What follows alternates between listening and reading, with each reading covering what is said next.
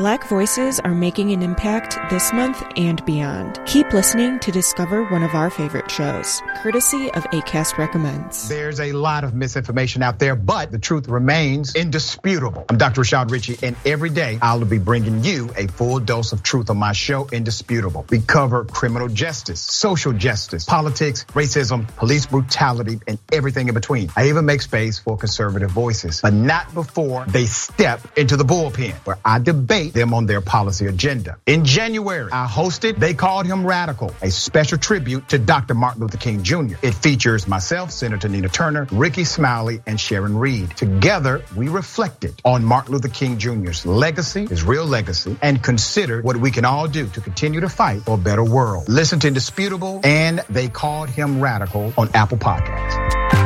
Acast helps creators launch, grow, and monetize their podcasts everywhere. Acast.com.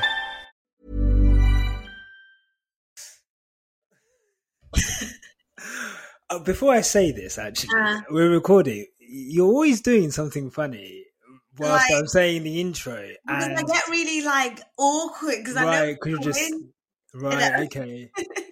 Because it puts me off because I can see you in the corner of my eye, and I'm just like, "What are you doing?"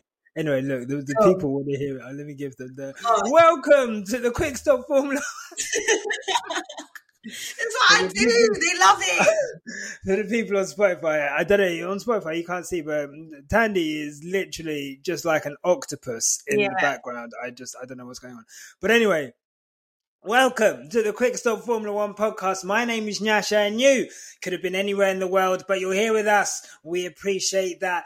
Joining me, as ever, is my co-host and co-founder, doing all kinds of weird shit in the background. Yeah. It is Tandy Sabanda. Tandy, how are you? I'm good. I'm fantastic. You're fantastic. Yeah. I'm really happy to hear that.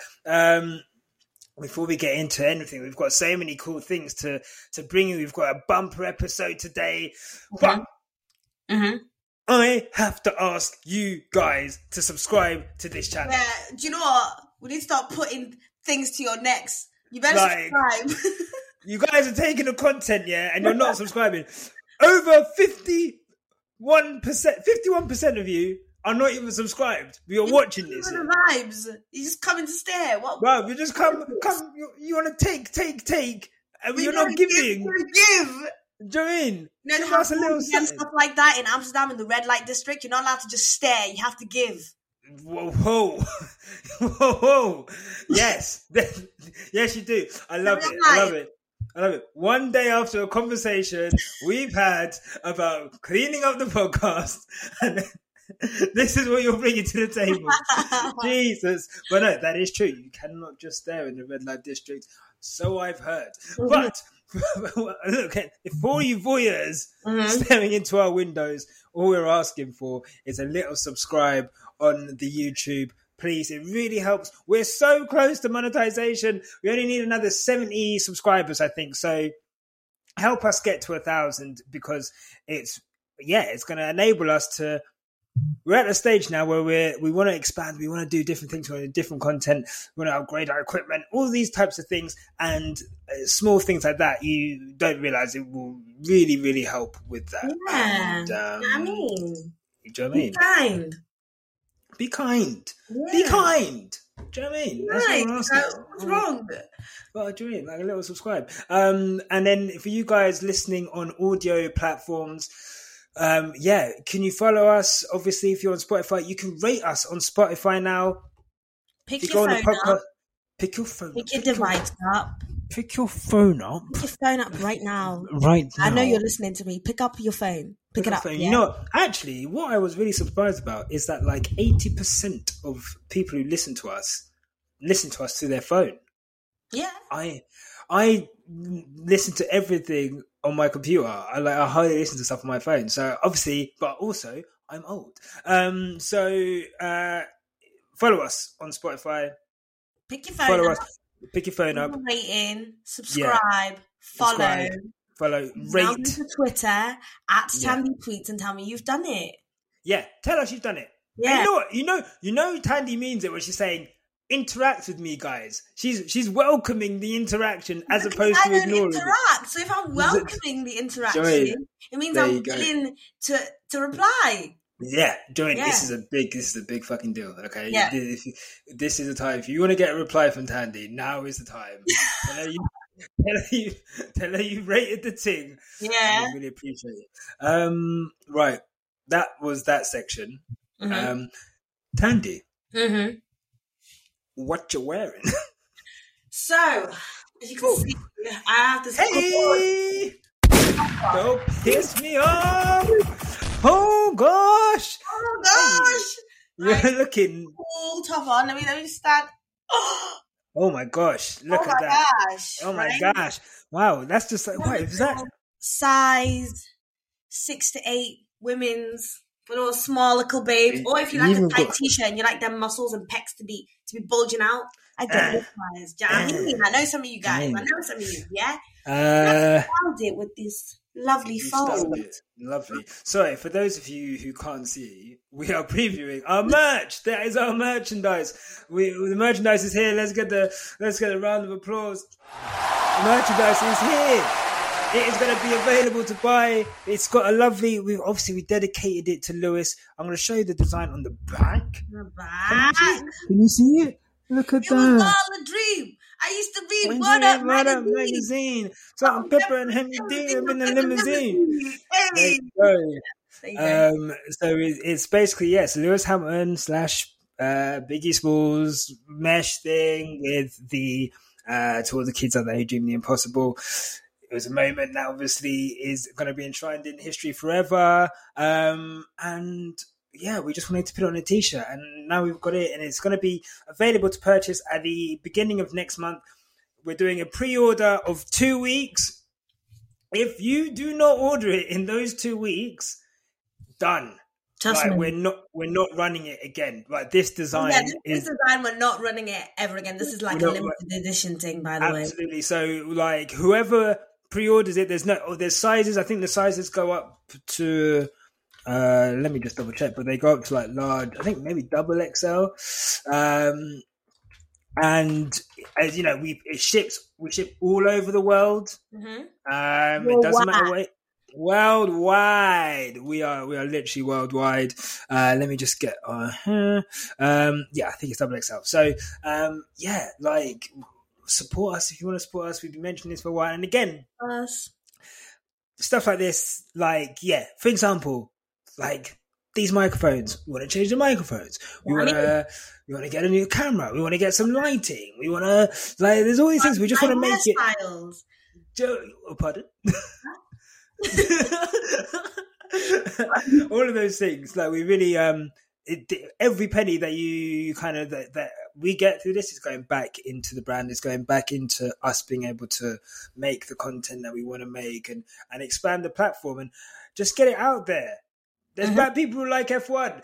Who are you lot who listen to this? Maybe you guys, you're already familiar, you're already enjoying it, but there's a whole plethora of people out there who don't even know who we are, and we want to get out to them. So yeah, they will be available at the beginning of February. 2 weeks pre-order. Once the pre-order's done, they're going to be all shipped at the same time.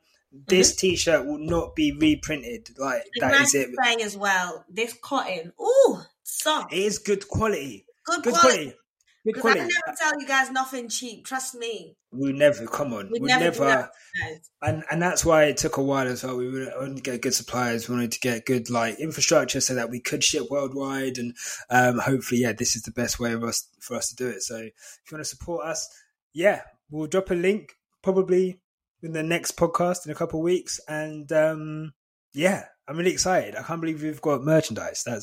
That's really cool. I've always wanted to wear my merchandise. Also, this is also an opportunity for you people who like to support black businesses. Yeah, for sure. Support the ting. Do you know what I mean? Here you are. And you don't have to be black. You can be an ally. Allies. I know there's so many allies who listen to the podcast. Yeah. Support black businesses. Thank you very much, guys. So we're at a very cool stage. It's not even been a year yet, and we're nearly monetized, and we're bringing out merch, and we couldn't do that without you guys. And I get emotional thinking about it because it was only supposed to be a passion project, and we can really see something tangible and something that, you know, we can really build into something really cool.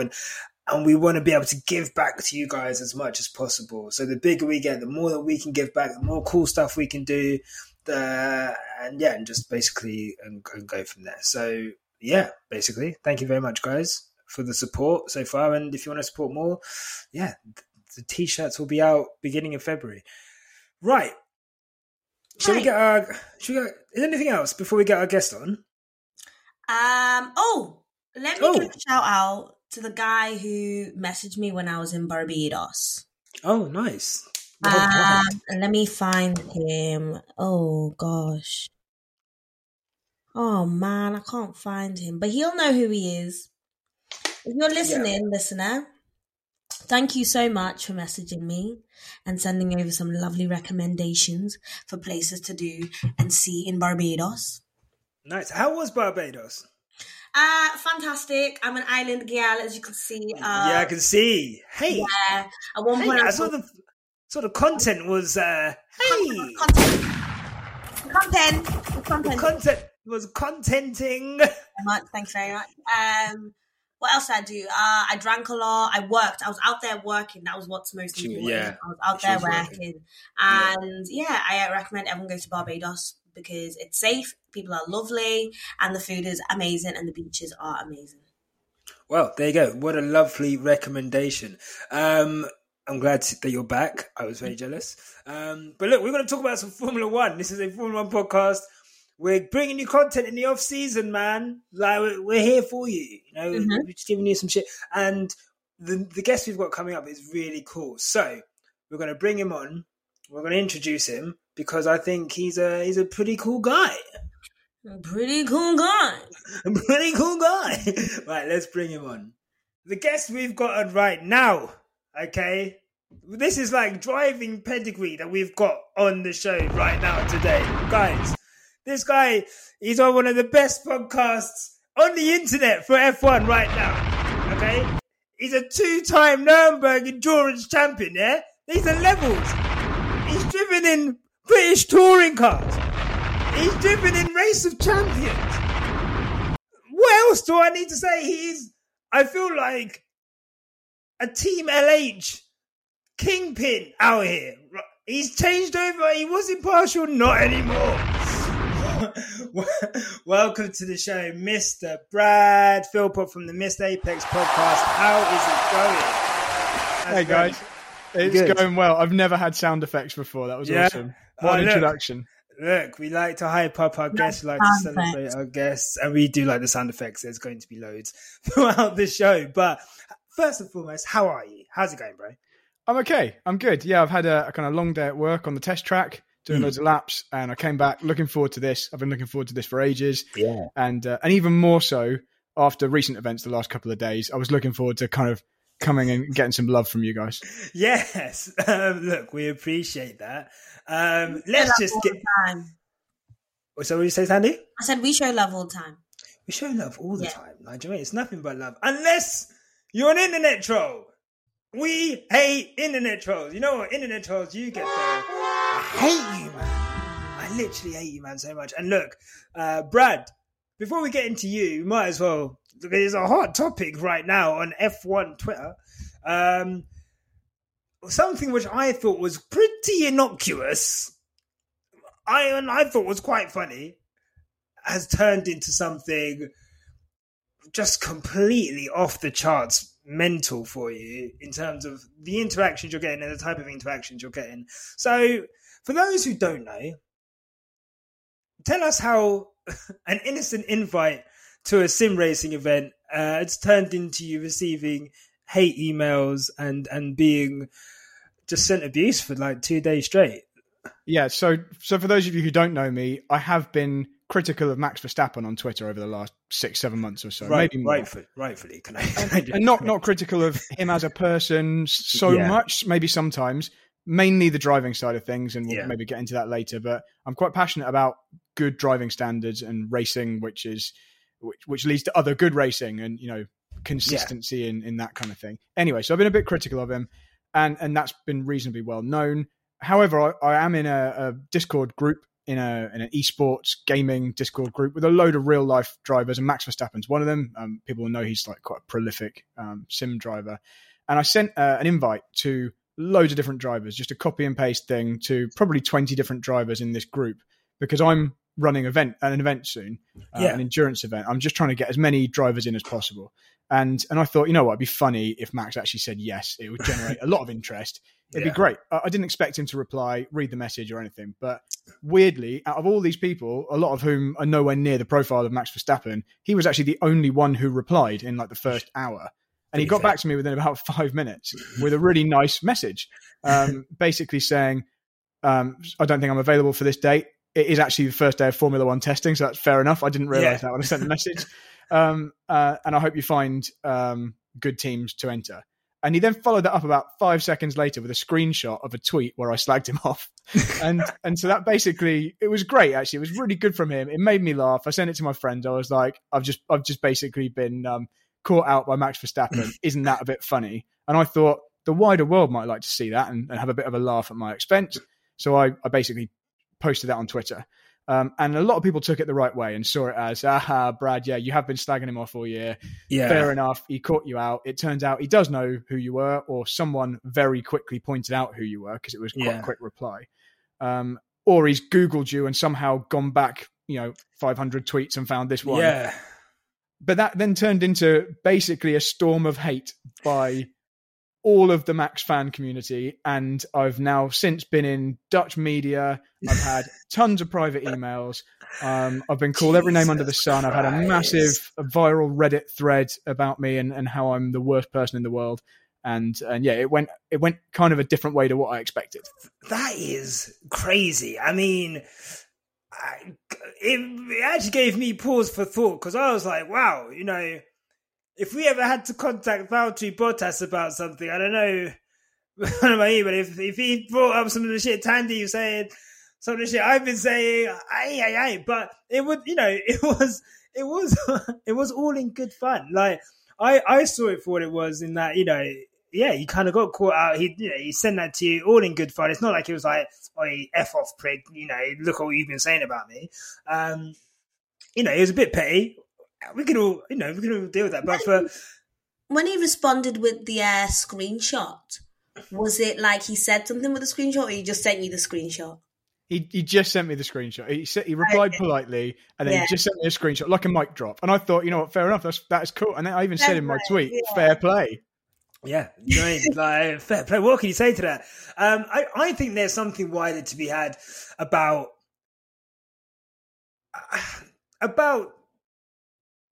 trolling and, I guess, Twitter pylons. And I think there's some. I think there's times when I think pylons get used a bit too broadly, and I think sometimes people have talked about pylons when I think people have maybe criticised journalists in the off season, and personally, of course, I don't agree with abusing journalists, but I guess what I do agree with is the fact that if there wasn't pressure put on the media and if there wasn't pressure put on the FIA, I don't think we'd be having the level of action that they're taking now. And I think, it's unfortunate that people like journalists probably got a lot more interactions and negative interactions than they probably would have otherwise. But it was important that, I guess, people's voices were heard.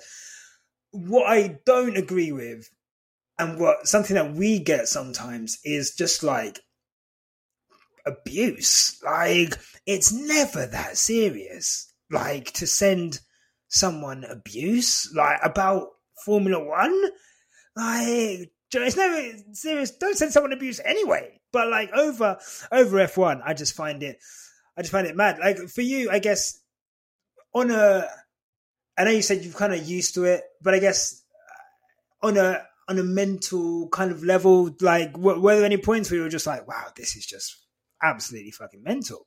The thing that it didn't get me, but the thing that was most frustrating is when you see people just write stuff that it just isn't true. I had some emails from a couple of people claiming I'd said stuff which I actually hadn't said.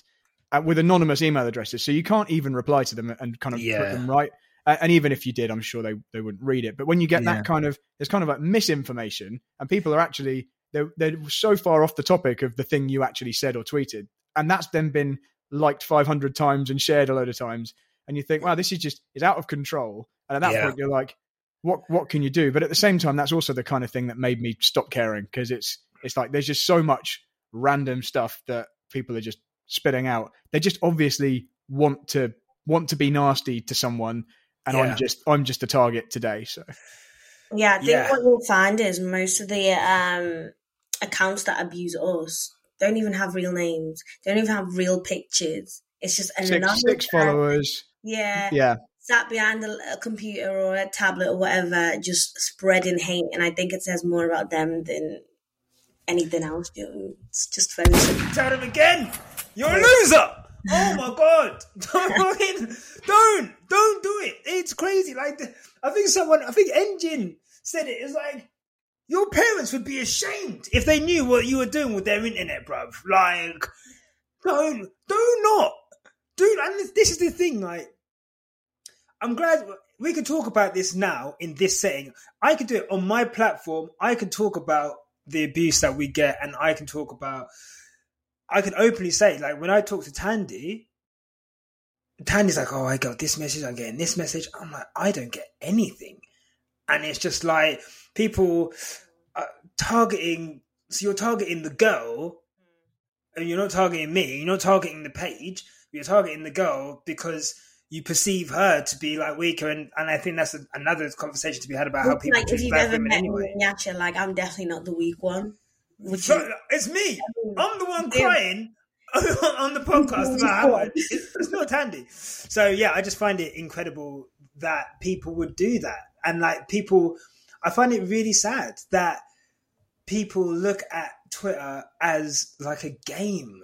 And this thing of trying to get interactions and trying to get engagements by just doing the most foul shit, by spreading misinformation. And it can't be nice being on the end of that.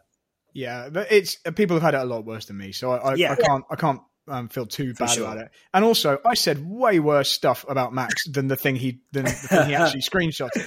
And I never got any abuse. All I got was like really good positive vibes from Team LH and lots of, because we're talking about driving, and I guess it's more objective. The tweet he shared that I that was kind of on New Year was probably, it was a little bit unnecessarily mean from me. I basically just said, look, next year after what happened at Abu Dhabi, I'm happy if anyone wins apart from Max and Red Bull, which actually again isn't too bad. I'm sure people write much worse. It's just how I feel.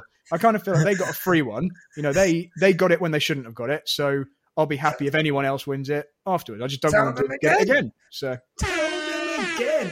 I'm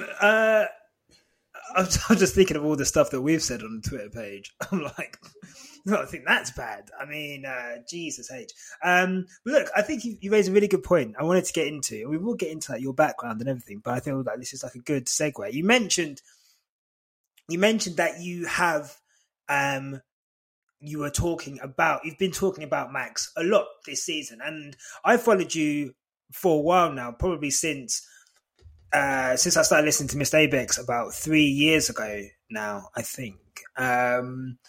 And I would definitely say this season you have become a lot less impartial, let me say, about your commentary on F1. And it's been great to see. I love it. I feel like we've been quite similar, and I mean, it took you like, not say it took you, but after a few years, you were able to do that. And we did it after a few months, but in the same way, like, it feels like it was maybe a little bit liberating for you to be able to just speak freely and kind of speak how you were feeling about the season. I guess, was that like a deliberate decision, or is that just something that came about, I guess, naturally because of how this season was? So basically, I never really had a lot of followers in the past. So first of all, if I said something, not that many people would have read it anyway. So that's maybe the first reason I wasn't particularly vocal, because nobody would really see it or care. But the real reason is this season, it's been extremely clear how one driver in particular's driving standards have been dictating how the racing was happening on track, and how the other title contender, Lewis, was having to adapt to it. It was just a very, very obvious thing this year, because Max was thrust to the very front instead of occasionally being at the front, or every so often winning a race. He was the guy at the front that Lewis was fighting against, and he has such a specific style of driving, which goes so far against how I understand clean, good, exciting racing to be, that I couldn't help but say something about it, basically. So it's when you have one driver who is willing to just drive the other one off the track, give no space, not just a little bit of space or be a little bit rough, but literally drive the other person off. It kind of stops the races from becoming battles. They end up as one corner moves, and then the race is over. And then you get situations like at Abu Dhabi, where Lewis and Mercedes are actually frightened to put themselves in a strategic position where they have to overtake on track, even though they're quick enough to, and it would be possible to do it. They're convinced the other guy is just going to drive them off if they ever get there. So they actually strategize around and try and never even be near them. And that, I just think it ruins the racing. So I was vocal about it because he was annoying me with that. And it's not because it was Max. It could have been anyone doing that. If it was Carlos Sainz doing that, I'd have been annoyed at him. But it happened to be Max. So he's the one that I was targeting. Fair play. You've gained a lot of followers since. And I guess you've been kind of welcomed for those points of views. Next season, do you reckon, is this how you are going to be now? Or do you reckon next season you'll try and maybe roll back the impartiality? Or is this all guns blazing now? This is what I think, and go from there. So I still think I am pretty impartial. If Lewis was doing the things that Max has done in the past season, I would have been critical, because the reason I like Lewis is because he doesn't do those things. I like Lewis because of his attitudes as a person, off track, on track, the way he conducts himself. And it's just a very, very different thing that you see from other drivers, and in particular, the one that he is directly competing against, or has been the past season. So I think I am impartial. I've been called, what was the word? I was told that I had an agenda, and I've replied to messages where I've been accused of having an agenda with, I do, and that agenda is good racing on track that means we can enjoy the battles. And if it carries on the same, if Verstappen carries on with the same attitude, and I don't expect him to do anything different because he gets it reinforced by the whole Red Bull community, then I will stay the same. But I'm just going to be honest and call it out. If someone is being hypocritical with their driving, that someone else isn't allowed to do a thing, but you're allowed to do a thing, and whichever way around it is, and Silverstone is a big one. I mean, I kind of feel like I'm in a safe space to talk about Silverstone here. Oh yeah, for sure. If you're the driver on the outside and the driver on the inside runs you wide, it's their fault. If you're the driver on the inside, it's still the driver on the outside's fault. It doesn't matter what position you're in; it's always the other person's fault. I can't deal with that. I find that a really bad attitude, and that's just what Max has displayed all season. So if he carries on, I'll carry on tweeting that I think it's wrong.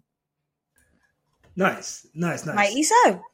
No, for sure. Like, it's just, for me, I think me and Tandy have been pretty clear, probably even, since Silverstone. Like, I guess, Tandy, what are your views? I guess obviously we've always kind of spoken about it on like a race by race basis. So I guess we've never really had like a fuller conversation about, well, we probably have, but about Max basically. And I guess, do you, Tandy, feel as if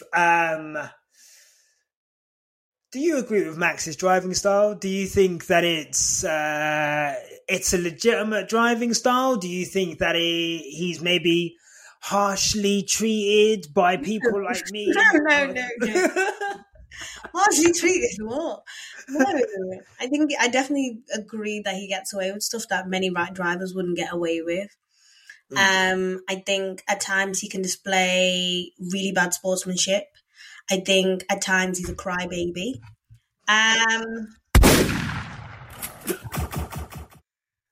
He is. He is. He actually whines more. They say Lewis whines, But this guy is on the radio a lot. Yeah, throughout the season he was whining a lot, and he's not afraid to do it on the radio neither. Like some people wait till interviews, but you'll just hear most of his radio. He spent it whining, and he can give it out, but he can't really take it. Whereas some people give it out and will accept it when it happens to them. However, he can't really take it. So his driving ethos is very strange to me, and I still just don't understand it. So, yeah, I think this is a good point to bring the driver coach in. So what is it? I guess, you've kind of mentioned it briefly there, Brad, but I guess for those, let's take, for example, I mean, we just spoke about Silverstone. Let's take Monza, for example, right? Now, Monza was deemed to be his fault, if I'm not correct, and he was given a grid penalty for the next race for Russia, which obviously... he ended up just going to the back anyway. But I guess in that situation, what is it about Max's driving that meant that he ended up parking a car on Lewis's head and then strolling off like he'd just parked it at the shops? He's just gone to go get some pick and mix from Blockbuster. Like, what is his driving style, and why is it that car ended up on Lewis's head, and what should he have done different, and I guess what's characteristic of Max about that? So I'm sure you guys have probably covered this loads of times, but Max's style is essentially you yield or we're going to crash. That's it in a nutshell, and we can go into more detail. Monza, weirdly enough, for me actually was one of the occasions where it was less his fault than some of the other ones. I'm still kind of pleased he got a penalty for it because it was still ultimately his fault, but I think he's done worse things where he's gone unpenalised. But essentially, it just fits with his whole MO. He knew in that situation, if Hamilton was passed, in the way that race was panning out, Hamilton was going to beat him. Lewis was just quicker, and he was going to pull away. And so he basically left his car in a position that was either you really compromise yourself, or we're going to crash. And what happened was exactly what one of the two things he wanted to happen. In fact, probably better than if Lewis had completely jumped out of the way, left him even more space. He could have at least maybe come back at him later in the race. But the way it panned out, Max got exactly what he needed. He didn't lose any points in that race. It was a 0 score for both of them. And every other situation that I can think of, it's the same deal. It's you get out of my way, or you yield more than you should be expected to yield. You can expect the other driver to go all the way to the edge of the track. When you get to the point where there's no more room for them and they have to leave the track or entirely back out of the move and, break out of it, then that's going too far, in my opinion. You're not giving them room to exist. And all of Max's moves are that move. We saw it at Saudi Arabia in particular. You just knew every time Max got near, it was a lunge being sent, and he was not actually going to be able to make the corner, but was still then getting kind of annoyed that he was being scrutinized for it. So that's just it. That's it in a nutshell. And it was a similar thing at Silverstone. It's just he was doing it from the outside of the track. He had a car clearly alongside him. It was alongside him for a good few seconds. They got to the turning point, and he just assumed that the guy on the inside would disappear. And in my view, Hamilton had no obligation to back out. He was legitimately there. We had all this absolute crap about he understeered or he didn't make the apex. That's the key one. And then we had to go through all this weeks, I think, of trying to explain to people that making the apex has no bearing on whether a move is legal or not. And so, all they had was to point at this irrelevancy and then point at the consequence, which was 52G or whatever, and put him in the hospital. So 51G accident, he had to go to the hospital. Yeah. Shut up. All that stuff, which is irrelevant to whose fault it was. You can have an accident and get really badly injured and it be completely your fault. It's not necessarily the other guy's fault if you have to go to the hospital. And that was just another example. In that one, it didn't work out for him, but it could very easily have ruined Lewis's race again. And I think in almost every other situation through the whole season, if Lewis had stayed legitimately alongside him and not backed out, there would have been a crash and Lewis would have lost out. So it's kind of worked for Max. I just wish it had been penalised and then he would maybe stop doing it. Yeah, maybe. I think what felt as a driver, as a racing driver, someone who's competed competitively in high levels of racing.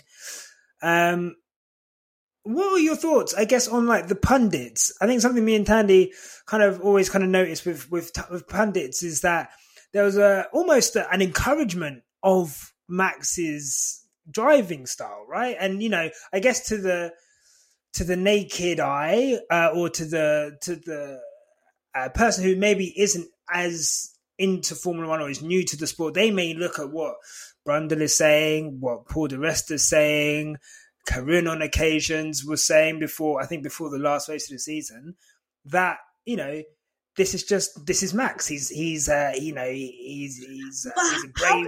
But how can you even if you don't really watch Formula One, how can you agree with anybody landing on someone's head anyway? Do you know what I mean?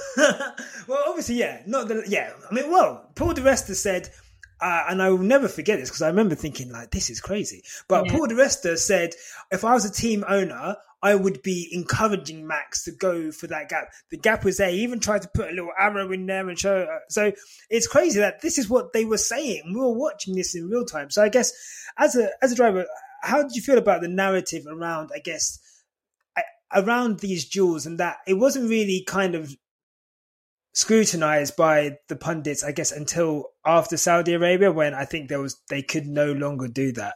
Because even I think Brazil, they tried to maybe maybe explain. But I guess did you notice the narrative this season being slightly weird with regards to how Max and Lewis went racing? Yeah, I think right now, this last season would have been a nightmare to follow as a new fan if you're trying to get any kind of understanding of what's allowed and what's not allowed in terms of rules consistency, driving standards consistency, because things the pundits say and the way the penalties are applied by the stewards, who are different at most rounds, have been so inconsistent that it's just been absolutely nuts. I don't know. You must think it's a really odd sport if you're a new fan and you're watching and just trying to grasp that. And I think a massive amount of the problem is because it's been working for Max, because he's been just getting away with it, partly from people yielding, partly from Lewis actually giving him the space, and partly from the officials never really coming down on it. It's like this slow, what is it, when you slowly boil a frog, which I know that actually isn't what happens. I think the frog does just jump straight out. But where like it's just in the background, and by the time you actually realise how big of a problem it is, it's too late. And that's what we saw at the end of the season, where Massey was he was kind of flailing. Random decisions at every race, different calls. Max is allowed to run Lewis clearly off the road at Brazil in the most blatant illegal move I've ever seen in my life. And Massey was arguing that was fine. Yeah. And then the next race, Max gets penalised for something pretty similar.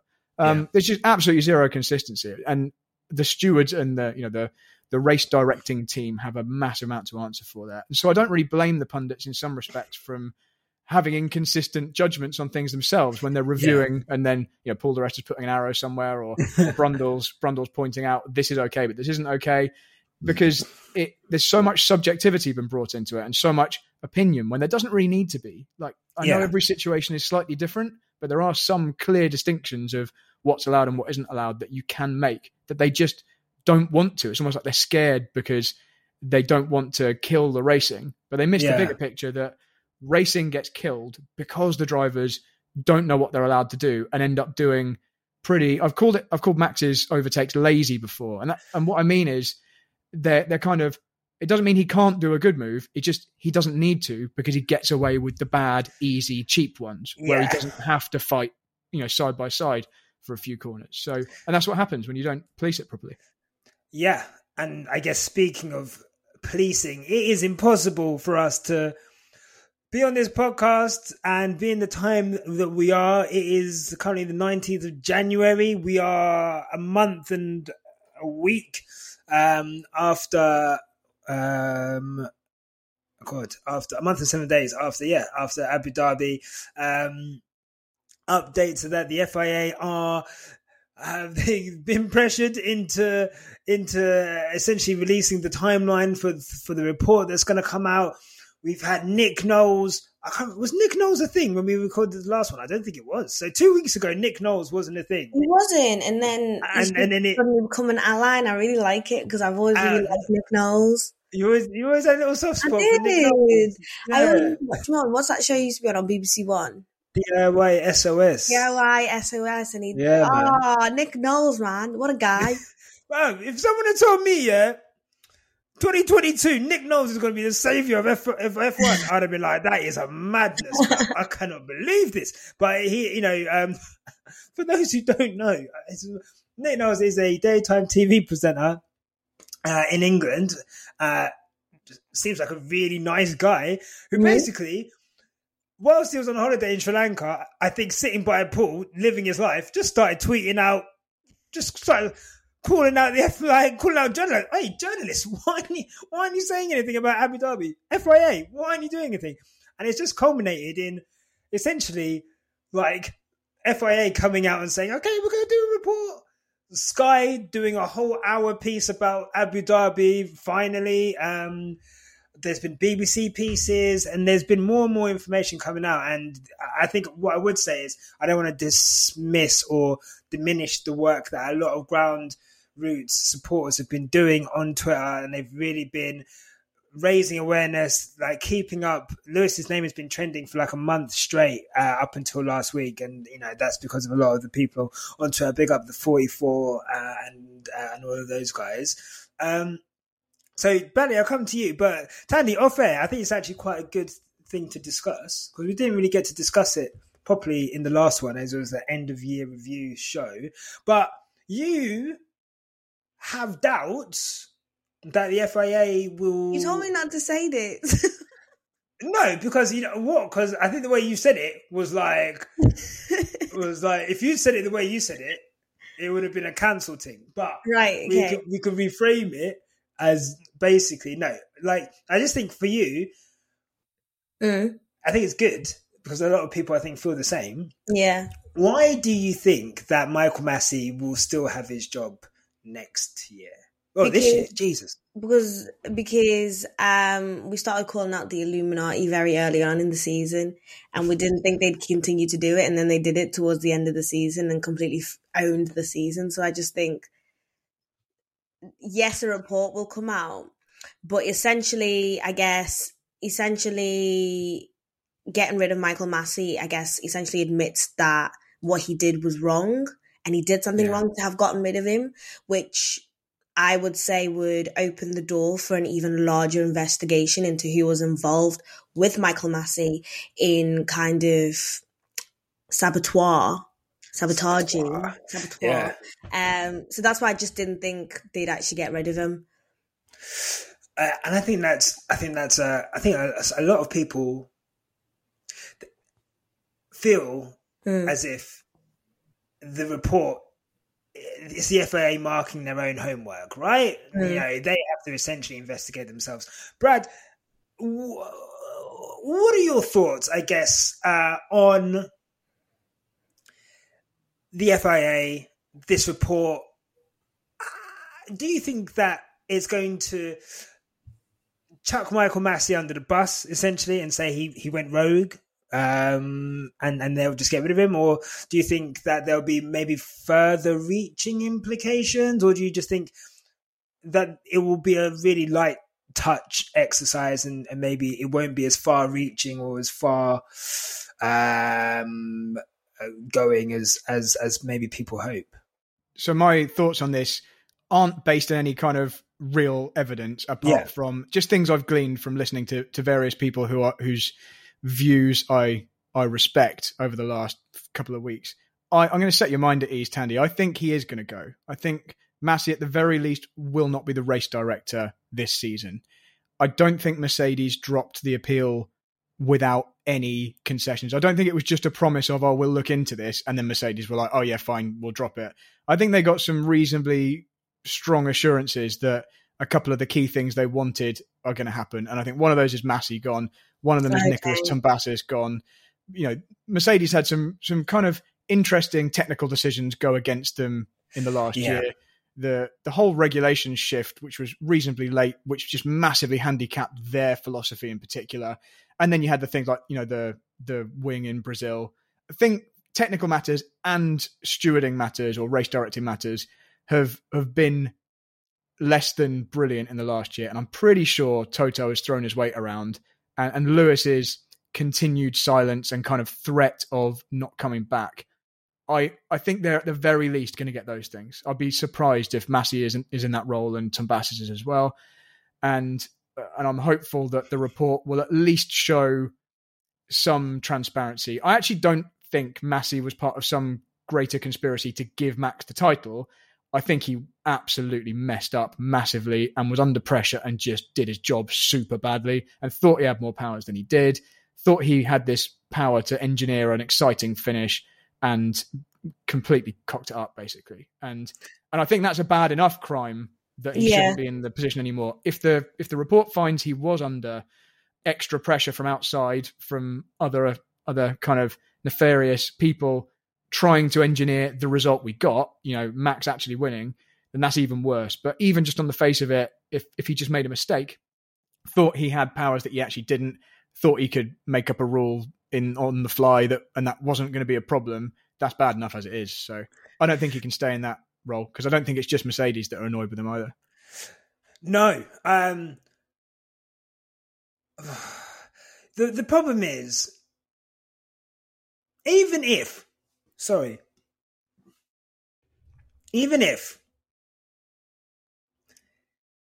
there, let's say, even if, like Ted Kravitz said, what happened in those 4 minutes in between him saying the cars are not coming in and then him saying, right, those cars are coming in? Like, what was the because when he made the decision that the cars were not going to unlap themselves, not unlap themselves, he knew there was obviously, he knew that they had, an agreement that the race shouldn't end under a safety car, and, he would have had that in the back of his mind. The idea for me that he just all of a sudden remembered or panicked and then was like, I need to get a race on. It is just, I just find it, at best, I think I said, it is just, I want to say, like, it is just indefensible incompetence on his part, essentially. But even if there was a conspiracy, and not that I think there was necessarily a conspiracy, but I do think there was a culture of the show over the sport, and the show was a last lap race, I guess. Even if there was a culture of that, they're never going to admit to that. They're never going to say, Liberty Media want a show, FIA want a show, whatever, and we fucked up, guys, sorry, won't do it again, here's a new race director. Like, that's not what's going to come out. And and it sucks. I guess all we could do is put pressure on the FIA to give us as far-reaching a report as possible. Zach Brown's come out with a statement earlier this week, essentially, calling the FIA out on decisions that the tail is wagging the dog. Teams are having a say in regulations and technical directives, and so I think the FIA needs to get its house in order. And it's not just the safety car procedure that needs looking at. Like you said, stewarding needs looking at. Technical side needs looking at. They've not even agreed on sprint races yet this season. Like, there is so much up in the air before this season has even started. And I guess we will see. We'll see how that goes. Tandy, with all of that, how have you felt without your Lewis off-season content? It's sad, isn't it? Because normally you'd see him on Instagram, see him prepping. Yeah. But do you know what? I'm protesting with him. I'm not asked. Do you think? Yeah.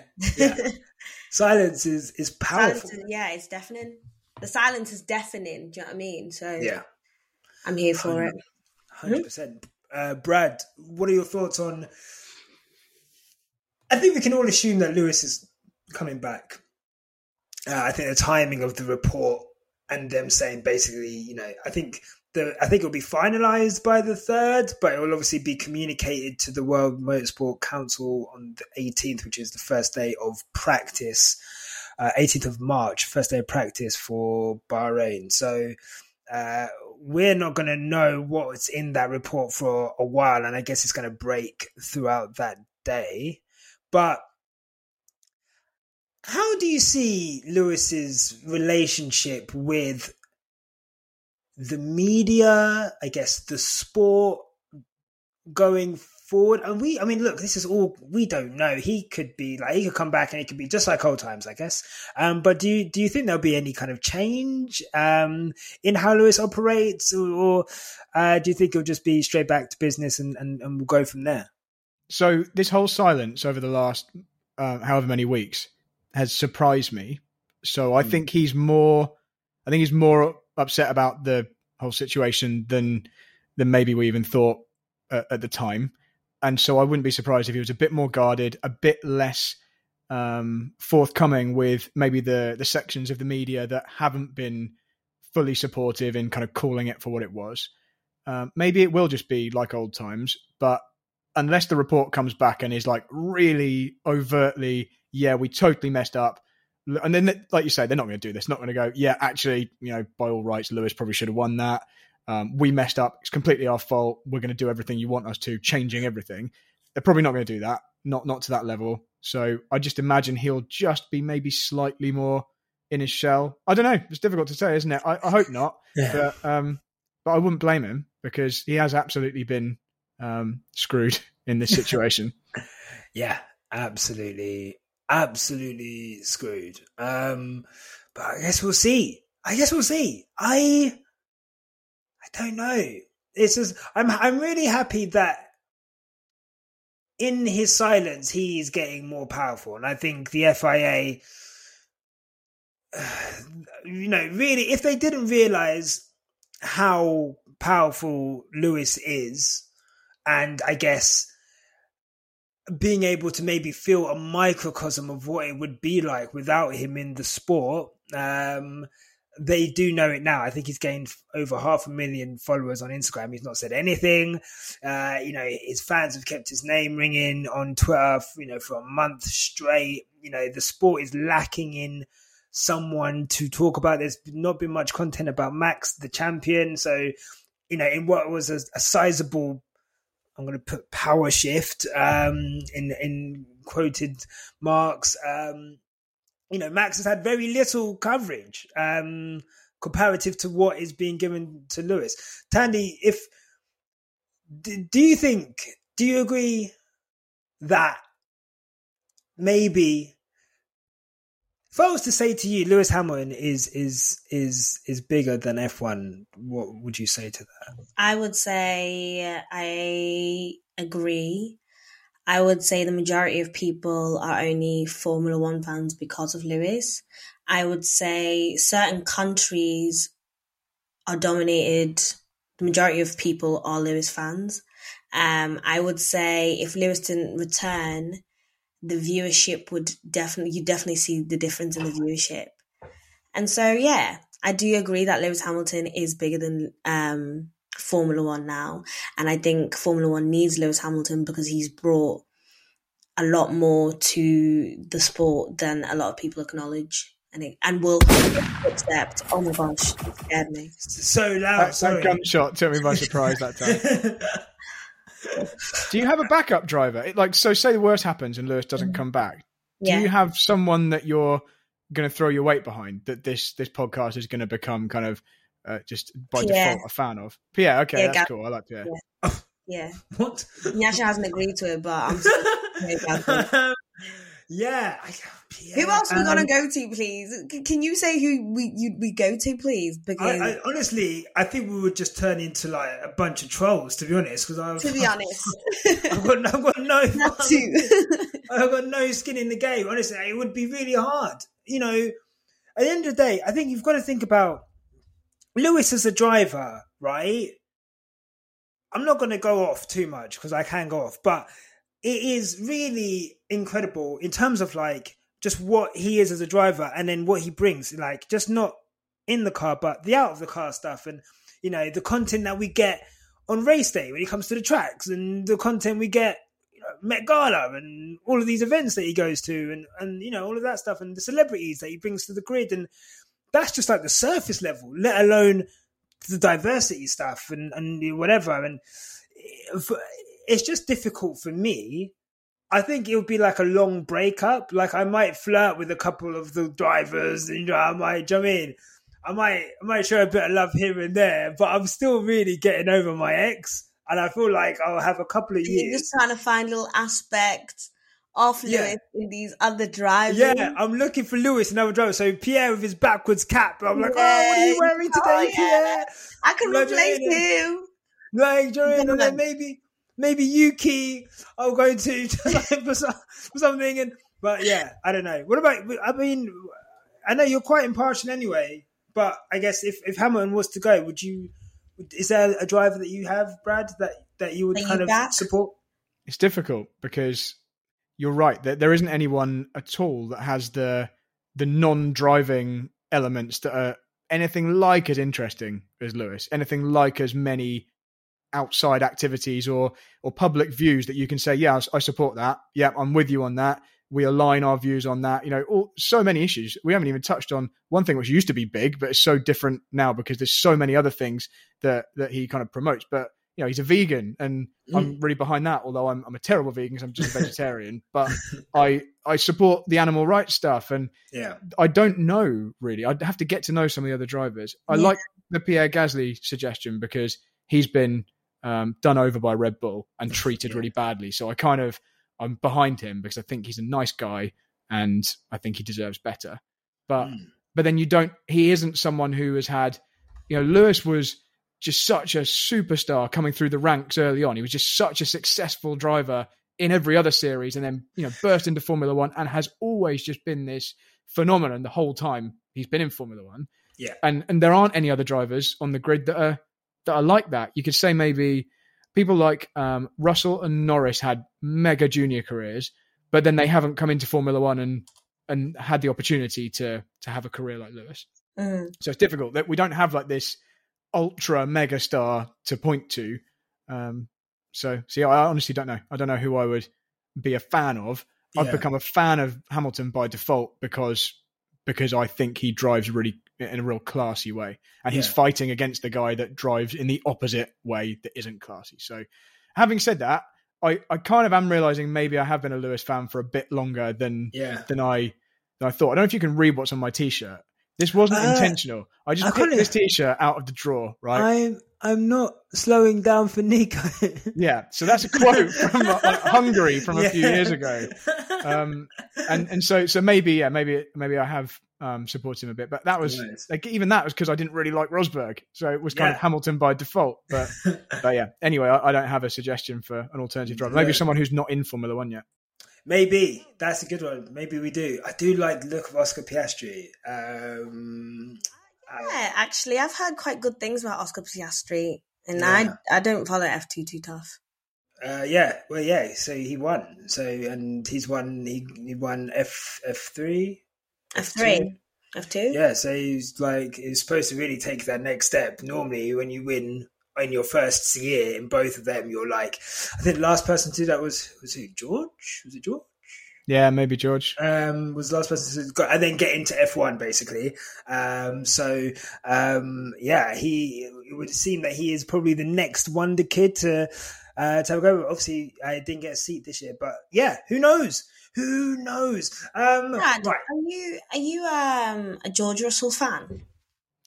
Yeah, okay, I think I am, and that's because I've seen Bottas, although, Bottas seems like an all right guy, fine, and he's really quick on his day over one lap. We all know he's like pretty rubbish in the races and in racecraft and stuff. And I've kind of felt like that Mercedes seat has been a bit wasted, and I kind of feel like Lewis would have won 2021 with George Russell as a backup, as the number 2 driver. There are times where... Give you a round of applause. Okay.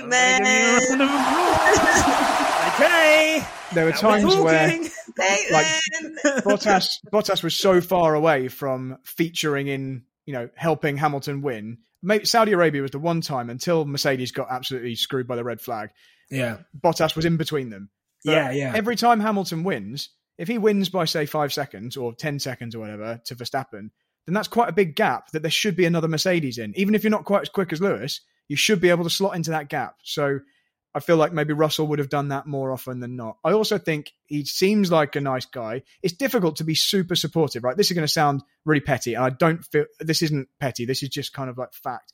Difficult to be super supportive and I'm going to fail to find the right word, of drivers who ultimately have come from pretty rich families. They've done the job on track, but they were always going to have massive amount of funding to get to whatever level they're going to get to. Yeah. And that's another reason why Lewis is a bit of a special case. He had the funding, but he had the funding because he demonstrated he was good enough and then got backing from a non-family source. And so many of the other drivers on the grid, no matter how good they are, no matter how nice they are, no matter how correct their views are on social issues, they're still kind of really rich kids that got there because they had a family that could easily put them through the junior category. So actually, here we go. We're forming more of like a focus on people to support. Ocon. Yeah, Ocon's the other driver. I mean, I don't actually know about Gasly's history. Maybe Gasly came from a pretty working class background, but Ocon definitely did. Yeah. You know, his dad was just like a mechanic with a local mechanic shop. So I like that kind of story. Lewis's backstory is good. Anyway, what were we talking about? Oh yeah, Russell. Yeah, so I like Russell. He seems to have good attitude. I liked how fiery he was when he had the crash with Bottas. I don't think he flicked his helmet in the way that people said he did. Even though that was actually his fault, Bottas should not have been fighting with a Williams. So I don't really. Questions that need answers. What is Valtteri Bottas doing in 10th place in Imola? Like, it was honestly an absolute cheeks performance. Okay, I could not believe what I was watching. Between that and Azerbaijan last year, I was just despairing. I was like, this guy is just taking the piss right now. But I don't want to talk about Bottas. He's now gone. We've actually now been freed of Valtteri Bottas, and we've got George Russell. We've got the George Russell content coming through. George is looking, hey, he's got the little turtleneck on. He's glowing up. He's chucked the white trousers away, the loafers. I don't know. Hopefully the loafers are gone. If I see those fucking loafers, bro, let me tell you now. I'm chucking them loafers. Tandy, George Russell is now a Mercedes driver. Yeah. You bought a open return ticket for the George Russell hype train. Yeah, I did. Are you going to board now? Or are you still? How are you feeling about him now? I guess he's now Hamilton's teammate. Yeah, he is like a Mercedes driver. He really proved himself on the last day. He was the first one tweeting absolute crud and outrage. That was his kind of way of saying, guys, I'm now Team Mercedes. Smart move, George. I see you. Excellent PR from yourself. Excellent crisis management from yourself. And I see it. However, I just don't get on any train. Do you know what I mean? Because you could end up where there's delays. Trains are privatized. They're not owned by the government. So they're really expensive, guys. So I can't just put myself on this train. You did buy an open return. An open return is an expensive ticket. I know. Okay. I have a rail card though. Yeah. Okay. Yeah. Some of us are too old for that. Yeah. No. I a long time ago since I could get that. So you're still a bit guarded. The card is in my wallet. Like cool. It's on the part where you can see, the part where you can see what I can still see it. It's out there. Blinded. Like I can see it, but I haven't really got on the train yet. Right. Okay. No worries. Well, I'm going to tell you what George Russell's going to do this season. It's going to make you a George Russell fan, right? Andy. It's going to push you the next step. He's going to be respectful. He's not going to be one of these teammates that is fast enough to come and really shake the tree and stir it up and take it to who should be the number one driver like Hamilton did with Alonso. He's not going to be that because Hamilton will ride. If Russell comes in and he's quicker, if he's one lap pace, he manages to just be quicker because, new generation of cars, they're kind of both starting from zero. Neither of them have got any experience of these cars. And Russell, being young, just gets to grips with it a little bit quicker and is really quick over one lap. Hamilton will rise to it. He'll just, I wouldn't bank anyone else to do it, but Lewis will. He'll work out how. Even it might even take a couple of races. He might not. Maybe Russell wins the first 2 races if the Mercedes is the quickest car. But Hamilton will rise to it. And when he does, and when they're on track together and they're wheel to wheel, you are not going to have the petulance that Russell showed wheel to wheel with Bottas, because his attitude to Bottas was, you're in the seat I should have, and I'm showing the management why you shouldn't be here and I should. That is not the case with Lewis. He has loads of respect. He knows Lewis is not going to be around for many more years, and he knows that the best thing for him is to get the results when he's able to. If Hamilton has a failure or is out of the race, or Russell is just clearly too quick on a given day. But the times when they're close on track, he's not going to do anything dumb. And that's the difference you're going to get from him. I'm confident. Let's talk in like 6 months, and you can tell me I've been completely wrong. But that's how I feel about him. So I think we're all going to be chill about Russell after a few races. Okay. I hope that Russell comes in, does well. What is going to happen is the media are going to need a narrative, and what will happen is he'll come in and it's like, you're already seeing it. Oh, I can't wait to see George challenge Lewis. George, fight for that number 1 spot Mercedes. And George needs to not get gassed by people talking like that. And he needs to remember where his bread is buttered. And I think it's good that Imola happened, because Toto was able to sit down and say, look, George needs to remember who he drives, who he drives for, basically.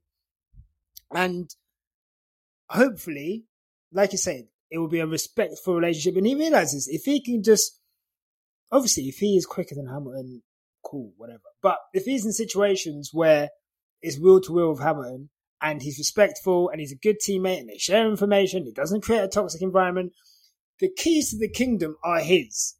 He has got that Mercedes seat after 2024. From 2024, if Lewis retires after next season. And then he can go from there. So I'm looking forward to it. I'm looking forward to it because I was tired of Bottas. I was just so tired of it. I honestly, I think he had a great PR reinvention in the second half of the season, Bottas, with the coffee drinking and the TikToks, and the TikToks aren't fooling me, brother. Okay, because the track shit was still not up to par. But he's gone now. You can see how I get to think about Bottas. I actually get I get angry. I don't want to get angry. I'm happy George is coming in. He's going to do a good job. Look, let's talk about you, Brad, before we skedaddle. So what I actually found hilarious was that the trolls that we were talking about earlier would try to denounce your driving credentials. And I just find that hilarious because most of them probably don't have a driver's license anyway. But there's nothing wrong with not having a driver's license. Okay. Oh my God. Do it eventually. Thank you very much. Okay. Oh yeah, that was a classic Tandy clip where she got at Bottas and was like, look, I don't have a driving license, but I think it was Mexico when you were bemoaning his Mexico start. That was hilarious. But for you to have, I listened to your interview with Spanners on Missed Apex. Which, by the way, if you guys are not familiar with Missed Apex, definitely go and listen to it. It is a great Formula One podcast. And I found it really interesting kind of hearing your story. And I thought it'd be really cool to share that with the viewers, because you are such a, you live your life racing, like whether that's like in your job, the test track, or, driving in race categories, or like e-racing, like sim racing. But I found it really cool. So you took out, and we were talking about like family upbringings and people being able to pay their way. But when you were younger, you took out like basically a loan to get yourself into a racing category. Is that correct? Yeah, I think probably a lot of drivers have done that over the years. But when I was 18, it was really easy to get finance. I'm pretty old now. As about 100 Max fans told me yesterday, I'm 36 and I should act my age. So that was ages ago now when I was 18, but I did just like basically get a loan. I think I probably pretended that I earned more money. I don't think I even had a proper job. So I had to then go get a job so I could pay the loan off. And that was just to, first of all, like to buy a go-kart and go racing. I'd already karted as a kid. My family had enough money to like do a little bit of karting. And then I got to 12 and just at the point where normally people kind of take off and do loads of it, we just like ran out of money and we were like, well, that's it. Then we won't do any more. So I just did some indoor karting like anyone can go and do in the interim and watched a load of racing, and then got to 18. I was like, right, finally, I can just pay for this myself. I'll just get a big loan, bought a go-kart, bought a whole car and a trailer, and did some really low-level bad karting because the thing was a shed. Like, I kept taking it to races and then be told, no, this isn't legal. These chassis went out of date like 7 years ago. You can't use that. And I was having to get bits welded. It was really bad. But I just kept getting out more money. I was like, okay, well, I'll just get a bigger loan and get a better car. And then I was like, right, I'll get another loan. I'll go car racing. I ended up with masses of debt, which I only paid off a few years ago. But it meant that I got to start and I got to go car racing. I did like club racing and Toyota MR2s and won the championship in the first year. And that gave me confidence. And then went on to do race instructing for over a decade at like really the world's kind of biggest corporate event with really fast race cars where you're pushing people hard. So and doing that gives you tons of opportunities to not only be in race cars every day and experience, even if you're in the passenger seat most of the time, you're experiencing the G-forces, wet tires, slick tires, lockups. You're kind of in control of the car from the passenger seat because you've got your own pedals. Yeah. So you're just getting a feel for it. It's all sinking in. If you care about driving and getting better and you've got your eyes open and you're paying attention and you want to be good at your job, it just sinks in. And through doing that, I just kind of learned a lot. And then I got the opportunity to coach. I sat next to Formula One drivers. I sat next to Ricciardo and gave him some, not coaching, but so Daniel Ricciardo came and was giving his Red Bull mechanics a day out. And he wanted to be their instructor. So they're obviously quite close with their engineers and stuff. Yeah. But our insurance policy was that one of the circuit's instructors has to kind of sign you off as okay to be an instructor. So I had to sit next to him for a few laps, show him the track and that kind of thing. And we had like a little lap time shootout and I beat him, but obviously it's my home track, so I was likely to, but it gives you ideas of, okay, these people, they're not gods, they're just really good drivers. And if you do enough practice or, you pay enough attention, you can maybe get on some kind of a similar level. And so that's basically it. I didn't have much money to do stuff, but I kept getting these opportunities of cool stuff like winning Facebook competitions and the Race of Champions you mentioned earlier. I think that was a Facebook competition. I had to make a video and send it in. And then, if you got enough votes, then you went through the final and suddenly you're racing against F1 drivers at the Race of Champions. So all that kind of thing over the years has been like my weird zigzaggy path to getting to do quite a lot of driving and racing and sitting in race cars without actually ever having a kind of sponsor, which would, one season in Formula 4 for a normal driver is way more money than I've ever spent on a career, put it that way. So that's the kind of level we're talking. It's a crazy amount of money. Tandy, when you make your millions off this podcast, are you gonna spend it on your kid to become a Formula One driver? Yeah. Wow. I'm doing Project Serena Williams, Project Lewis Hamilton, Project Naomi Osaka. Okay, so so 2 tennis players. Yeah. Okay, well, fair play. I like the different projects for. Yeah. And maybe nice. Project Jay-Z. We'll see. Okay, nice. I can get behind that. I'll show them some bars. So, what I wanted to ask, Brad, you've got some trophies in the background in your thing there. Like, there's some really big fucking trophies. So you've noticed my set dressing. So this is because there's like cables and like plug sockets and stuff behind me. So I literally just moved the trophies off the little shelf next to me. Just tried to hide stuff, like holes in the wall and stuff. Nice. These are like various things. So there's the one behind my helmet over here. That's it's for VLN Championship. So that's VLN used to be the name for the Nürburgring's Endurance Championship. Okay, so the big old Nordschleifer version of the Nürburgring. There's people sometimes don't realise that they're still racing there regularly. And I won that championship a couple of years running, 2018-19, that's that one.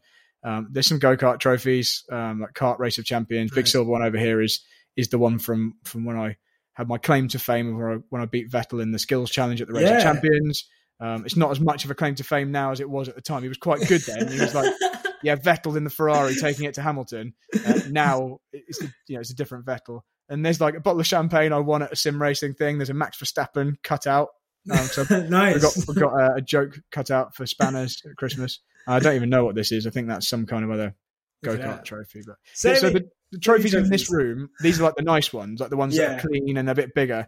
They're the ones that my fiance lets me keep in the house. I've got like boxes of small, crappy ones out in the garage that are never going to get seen again. But like that's super cool, man. I think it's just really commendable being able to make a life out of your passion. Like, I just think, and I think everyone, of course, we all have like high dreams of competing at the highest level, or, doing our passions at the highest level.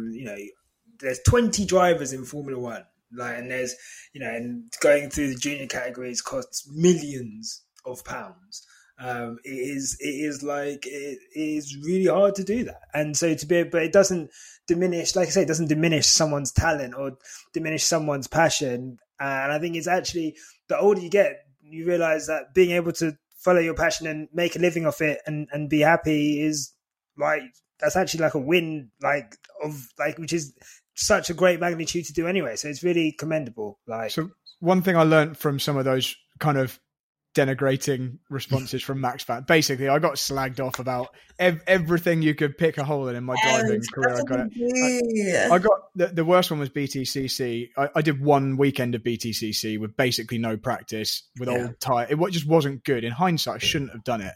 But I came like 22nd out of 27. It's not a great result. I would never look at that as a good result. But given the circumstances, it was okay. It was kind of, if you look at anyone's first weekend, especially when it happens to be the final race of the season where everyone else is well up to speed, it wasn't a total disaster, but I certainly wasn't happy with it.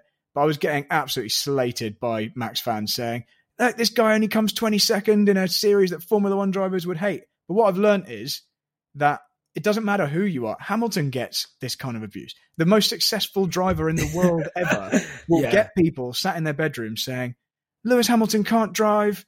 Max Verstappen would smash him in the same car. So actually, it doesn't matter. Like, it doesn't matter what level you've raced at. It doesn't matter who you are and how many trophies you've got and how successful you've been against people. If there's someone, even if there isn't someone higher, but especially if there's anybody higher, they'll just point to that next person and go, look, you're not as good as them.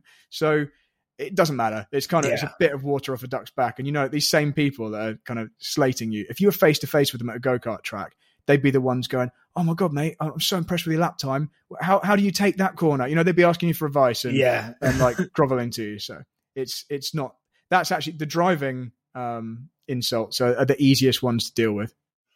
Look, at the end of the day, going back to what we said before, they're all fucking losers. Do you know what I mean? Like, if you're literally spending your time on the internet, like sending abuse, like, it's just, you're just sad. You're so sad. You're so sad. I actually feel sorry for you. Like, I genuinely feel sorry for you. But not for long, because I don't want to think about you guys for too long. They'll all be gone when Max is fighting for 11th all season in a Red Bull that just can't cut it. I'm gonna give you mate, let me tell you now. They're all going to become Charles fans, or they're all going to become Norris fans, and it's pathetic. Like, I can't wait. Tandy, do you have anything else to say? Be kind. That's all I'm going to say. Be kind. Be kind. Yeah. Be kind. Yeah. Also, guys, stop being weird to Tandy. Oh, please. My God. Yeah, please. Don't stop. Thirst on her in our comments. Don't thirst on her and at her. Like, please. Like, just don't be weird. Stop being weird. Like, sexual harassment online is a thing and it's happening. Be kind. Be kind, guys. Be kind. Okay? But look, we want to be kind to you, Brad. Thank you so much. Thank you so much, Brad. That was... Oh, guys, it's been awesome. Absolutely. I want to give you a... It's been like a virtual hug. Yeah, I'm glad. I hope that you have felt the love from us. We really, really respect you. It's been so cool listening to your talk about driving and just thoughts on F1 and briefly on your own career and stuff. But we like you. Don't listen to those pricks. And thanks for coming on the show. Yeah. Thanks, guys. Thanks. It's been therapy. It's been awesome. Where can people? I mean, we're going to put your on here anyway, but I guess do you want to give a shout out to your podcast, Missed Apex, at all? Yeah. So thanks to Missed Apex and Spanner as a host for kind of leasing me out to you guys for a night. I appreciate it. He's been on here as well, hasn't he? I'm pretty sure I listened to that. He has. But yeah, so check out Missed Apex. Loads of off-season content going on at the moment. Great episode just dropped on Sunday. If you want to follow me, just head to @BradleyPhilpot on Twitter. If you want to send me abuse, you can. There's a form on my website that's apparently just for abuse. So just click there. It's just at bradphilpot.com. And if you want to enter a sim race, if you want to enter the race that Max Verstappen turned down passive aggressively, just send me a message and we'll get you on the grid. Denzel, that was on, was it last week or the week before? He's in. He's already been practicing. I've seen him out on the Nürburgring. So if you want to enter that, let me know. But yeah, guys, thanks for having me. No worries. Pleasure's all ours. Thank you guys for listening at home. Subscribe. To the channel, please. Subscribe to Missed Apex, obviously, but subscribe to us as well. We're trying to be like Missed Apex. Do you mean? We're trying to do events. We're trying to get Patreons. Do you mean? So, subscribe to us. Follow us on Twitter, Insta. Follow us on Spotify, Apple Podcasts. Leave a review. All of that good stuff. We'll be back in a couple of weeks. Also, I've just remembered what the guy's called who approached me in Barbados. His name is Mohammed Yusuf. So shout out you, Mohammed. Shout out Mohammed Yusuf. Thank you. Thank you for being kind and offering Tandy recommendations in Barbados. But we're going to go. Thank you so much, guys.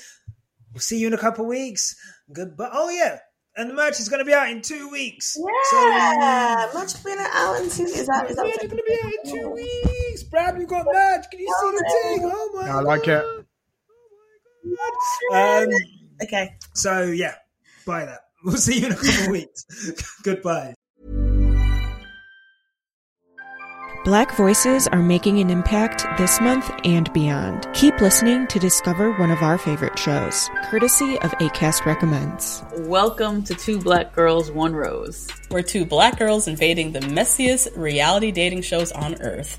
I'm Natasha. And I'm Justine. And this season, we're recapping Lifetime TV's hit show Married at First Sight in Nashville. Married at First Sight is a full-on hot mess of a social experiment. Each week on our podcast, we recap the latest episode and dissect the trials and tribulations these 5 newly married couples are going through, while also dissecting relevant dating, marriage, and relationship topics. And after 5 years deep in Bachelor Nation, we're now diving into the Married at First Sight universe. So come join us. Listen to us on all podcast platforms every Thursday and join our amazing community on Patreon at patreon.com/twoblackgirls1rose. Acast helps creators launch, grow, and monetize their podcasts everywhere. Acast.com.